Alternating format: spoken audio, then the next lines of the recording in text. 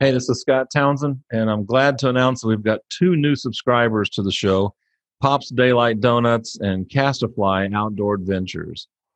The first one, Pop's Daylight Donuts, man, they've got the best tasting donuts, sausage wraps, pastries in Northeast Oklahoma.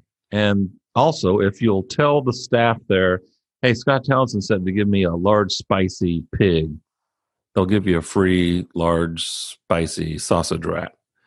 But you have to tell them Scott Townsend sent you. So tell them, hey, Scott Townsend told me to tell you to give me a large spicy pig. So there's the offer. There's the call to action. So go to Pop's Daylight Donuts. Say hi to Mark for me. And go to Pop's Daylight Donuts and get you some. The other sponsor is Castafly Outdoor Adventures.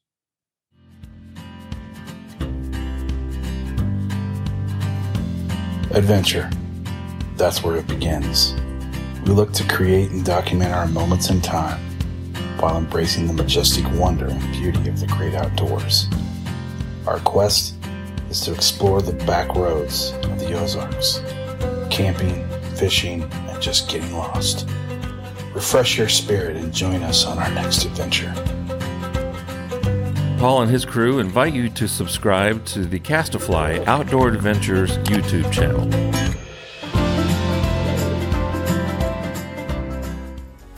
Welcome to the Scott Townsend Show, brought to you by Dietzo Man Productions. Hey, this is Scott Townsend, and you're joining the Scott Townsend Show. And today I have with me special guest Robert Bryce. Robert is in Austin, Texas. He's an author, journalist, filmmaker, podcaster. There's not a lot you don't do, is there? I also do the grocery shopping and most of the cooking here for my wife, who's very proud of her. She's a teacher and she works really hard. So, we kind of switched roles on that, which has been fun for me. So, all good. I'm a lucky man. So, for almost 30 years now, you've been. Well, here's your latest book, A Question of Power. You've been talking, writing, discussing about power. Your podcast, Power Hungry, and your film, which is your movie, your documentary, which is on the TV behind you there, Juice, How Electricity Explains the World. The reason why I had you on, and just so everybody knows, Robert and I have worked in the past. He was a keynote speaker to one of the conferences I produced. And did a fantastic job. Everybody was super pleased with it. As an event planner, you always sweat that when you hire a keynote speaker. You want them to do great, and in this case, it was a home run. So I really appreciated that. Well, glad to be on with you, Scott. And as I think I was blacked out for 45 hours during the blizzard last month, and it's terrible that we had a blizzard, but good for me in a certain way, and that people suddenly look around and say, "Hey, this electricity stuff matters." So, don't wish a blizzard like this, a deadly blizzard like this, on anybody. But it's underscoring, and I think what's interesting in the wake of the blizzard here in Texas is that it's no longer you can just say, "Oh, those crazy Californians," and they mismanage their grid, and they're eating quinoa and doing yoga over there and not paying attention to business. Well, maybe we were eating barbecue and whatever else, chicken fried steak here, and weren't paying attention either. So it's been a real wake up call. I think my bottom line is it's a wake up call to understand the electric grid is the most important network in our society. It is the mother network upon which all of our other networks depend, and we ignore that importance at our peril. We had this tremendous power outage, severe temperatures all through the Midwest. Texas hadn't seen anything like it in probably 80, 100 years. I actually had a friend of mine, Trey Tay. He's been on this podcast before, and he wrote on LinkedIn, there's one thing he said. He was talking about the models continue to move cooler for a huge chunk of the country. Outdoor activities should become difficult, or if not dangerous. He predicted 9 or 10 days without getting above freezing, and he was just telling everybody to be careful. And when I saw that, I thought, well, that's good. That was nice of him to do that. But then it hit, and then oh my gosh, and we had 6 consecutive days under sub freezing temperatures here in Austin. And I've lived in Austin now for 35 years. And I've never seen anything like it. And we had 8 inches of snow or so at our house. I think one of the things that is the takeaway for me from this, Scott, and writing about now the energy business, I published 6 books on the energy business, been following it, writing about it for 30 years, is not only is the grid central to everything that we do, and it is central to our entire ways of life and our economy, but we need fuel security, and that means diversity. And so for me, during the middle of the blackout, and I had a piece in Forbes that it got a fair amount of traction. To me, energy security means having enough firewood in the house, having a natural gas connection, and which, if we hadn't had natural gas, that would have meant no hot food, no hot coffee, no hot water, and we would have likely had to leave our home. But we had natural gas. So the among the many punchlines, and we can get to some of the others, is that this idea that we should electrify everything, including all of our heating, all of our cooking, all of our hot water heating, clothes drying, everything, is a recipe for disaster. I mean, a total disaster. And yet that is the agenda being pushed by some of the biggest environmental groups in America. And it's a deeply, deeply dangerous concept, or deeply dangerous vision.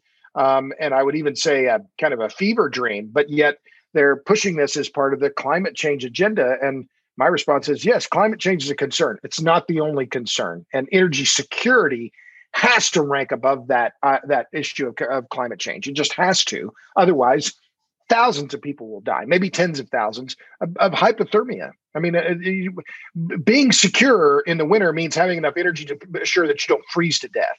And that was where we were here in Texas for a lot of people. And so anyway, I'm getting all worked up again because it really did change my view on these ideas about energy security, energy availability, and energy policy. And yet we see the new Biden administration, and I'm not partisan. I just think their agenda is just wrong-headed. So the electric companies, the corporations or whatever, are trying to convince everybody to put all their eggs in one basket, sounds like. Well, I don't know that it's even the utilities trying to do this, because I think that it's what the charge is being led by the usual suspects. And the Sierra Club, they're keeping track of all the communities in California that have banned natural gas. And there are something like 41 or 42 of them now. Most all of which, by the way, have household incomes far above the statewide average in California. You've seen the city of Seattle also ban the use of natural gas in future construction. You have a dozen communities in the state of Massachusetts now that are attempting to implement these kinds of bans.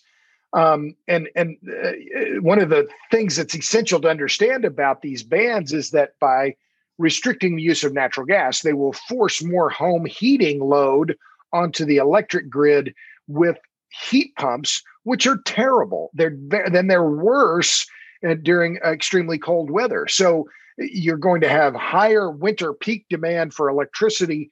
And what happens if you have an extended blizzard and the grid goes down? Well, people will freeze. And I just think that I have this old idea that, people should matter, and they should matter a lot. And policymakers should take that into consideration. But we're in the midst of a craze, an all-out craze, and it is being funded by tens of millions of dollars from Michael Bloomberg's foundation, from the Bezos Earth Fund, and this is the state of play. It seems like when I was growing up, you probably remember this too. I never remembered blackouts, brownouts. We never had to do without electricity growing up. And now it almost seems like we're in a third world country in our own country here, because now we're having rolling blackouts. We had rolling blackouts here during the ice, during that cold snap. My nephew down in Houston, they shut whoever shut their power off.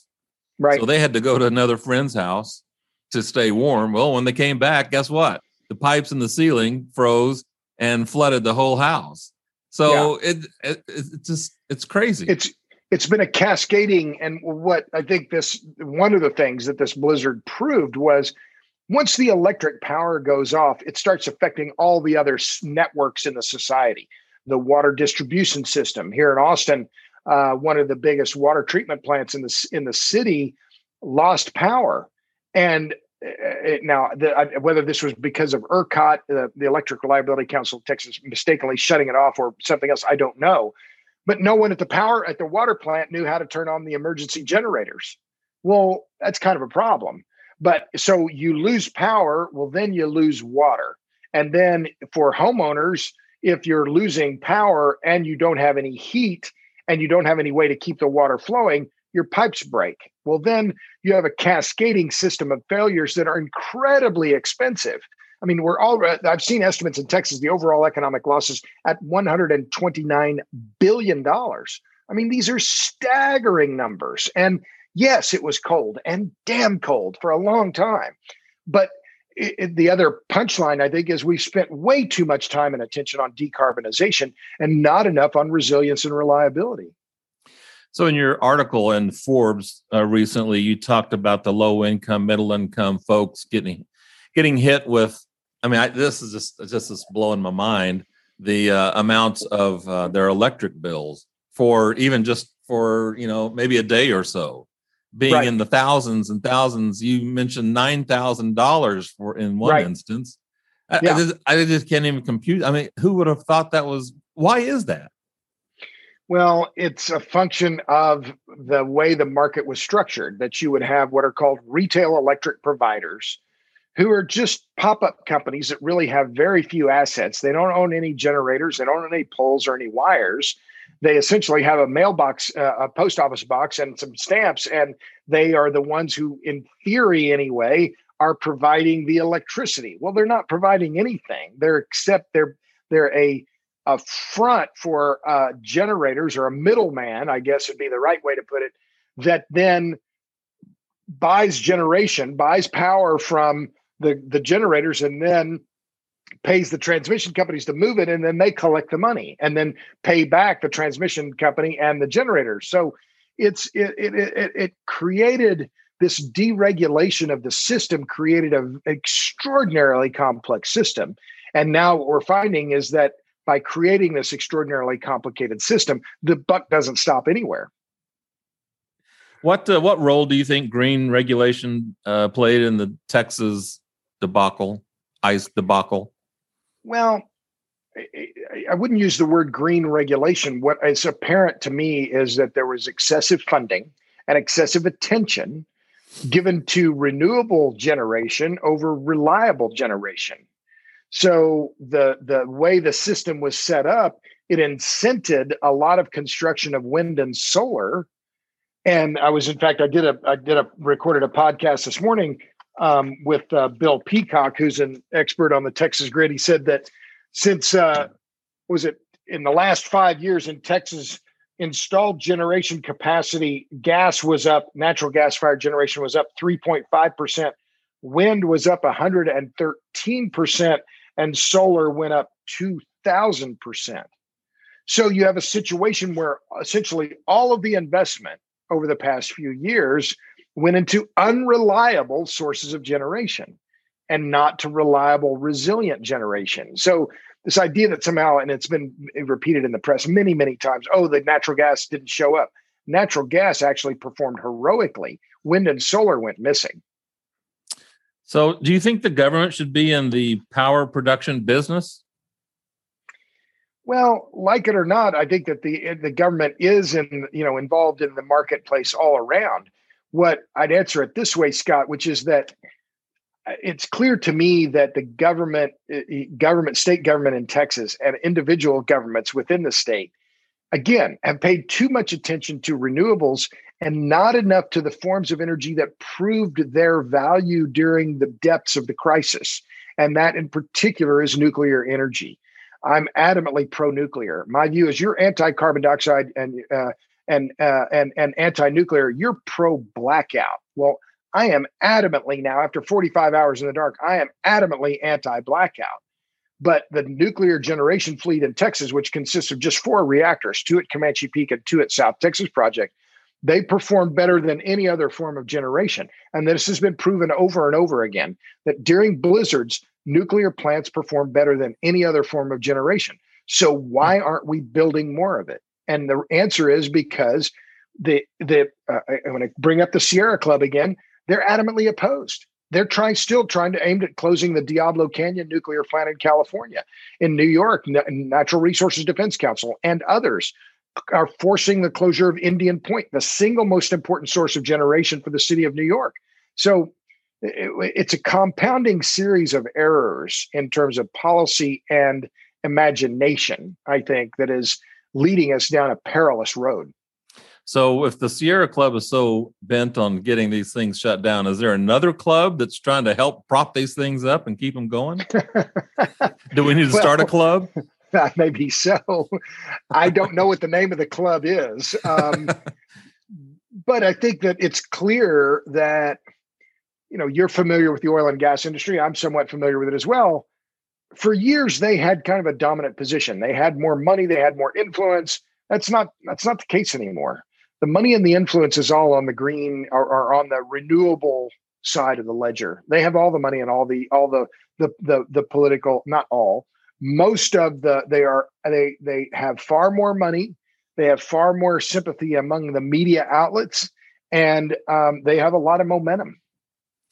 And so as the struggle continues between the forces, we've got people freezing to death in their own beds in Texas, which is just absolutely hard to imagine. 60-year-old couple froze to death in their living room, and an infant froze in their crib. And it's just, that's Texas. That's not Texas. I'm from Texas, and you can't, that can't happen in Texas.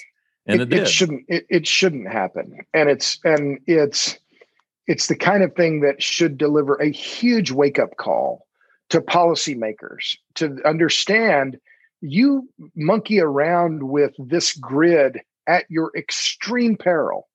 And yet that's what we've seen is a very cavalier attitude toward resilience and reliability. Too much focus on decarbonization and not enough on resilience and reliability.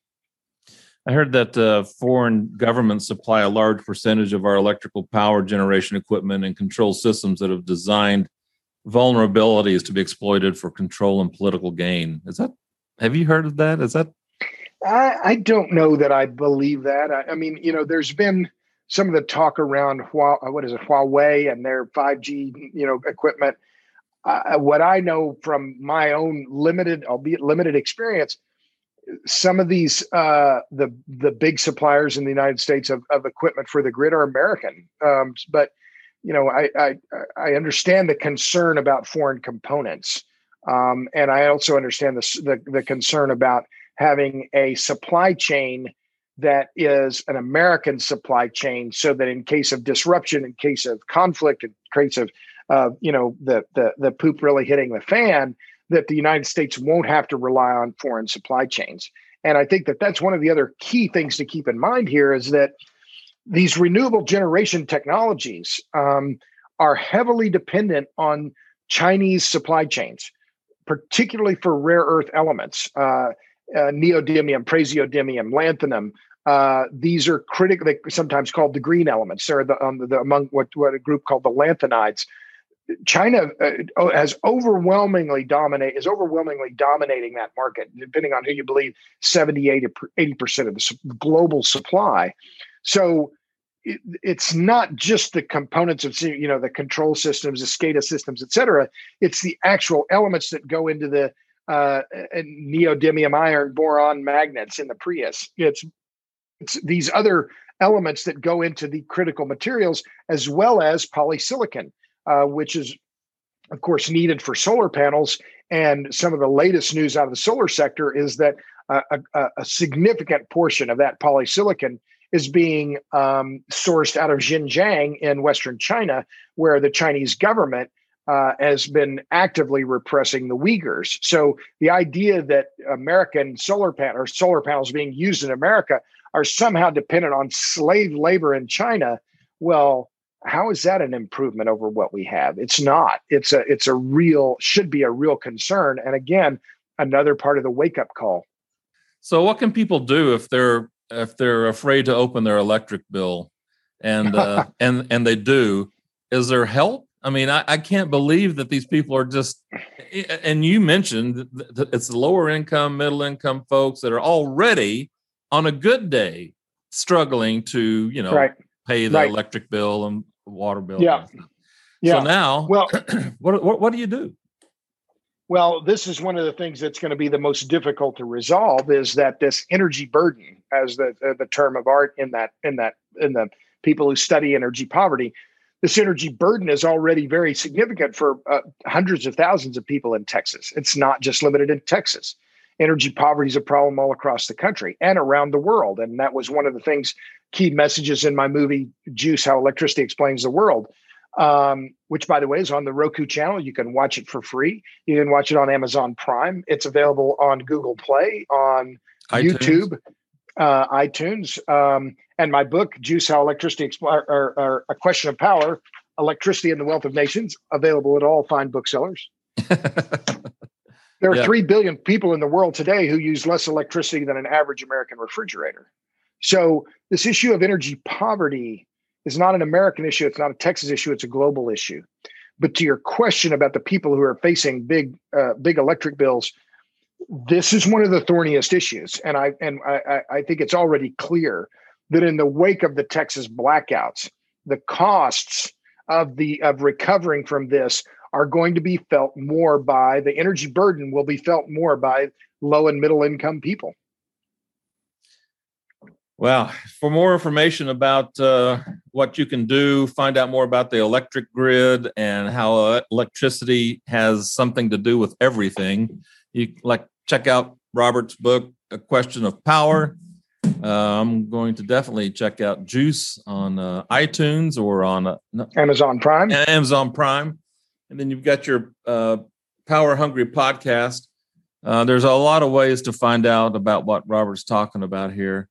And you can find most of it at robertbryce.com. If you're trying to find me on the interweb, on the Google, robertbryce.com. I'm on Twitter at Power Hungry, PWR Hungry. The film on Twitter is at Juice for All, and on the web, the movie is juicethemovie.com. So if you search for me, you will find me. It won't be hard.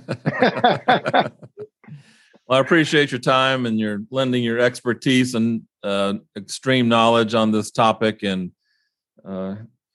thoughts and prayers out to the Texans out there going through. Still not over yet, but they'll get through. They always do.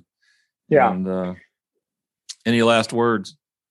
No. Well, I appreciate it, Scott. I'm glad to reconnect with you, and I'll hope to be back in Oklahoma sometime soon. I haven't been up there for a long time to see my family because, well, it was, we had the coronavirus wasn't enough. Then we had to have a blizzard and a blackout. And so it's been a little difficult to stay connected with people in general, but especially my family in Oklahoma. And I love Tulsa and I love coming back to Oklahoma, but I'm going to be up there pretty soon, I'm sure. The hits just keep on coming.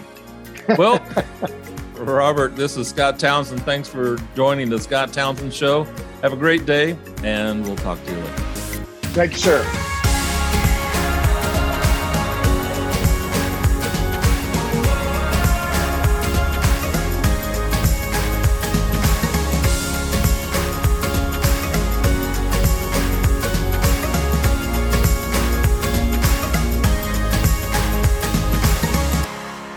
The Scott Townsend Show is a Deetso Man production. For more episodes, visit the Scott Townsend Show YouTube channel, listen on Apple Podcasts, or wherever you listen to your favorite shows.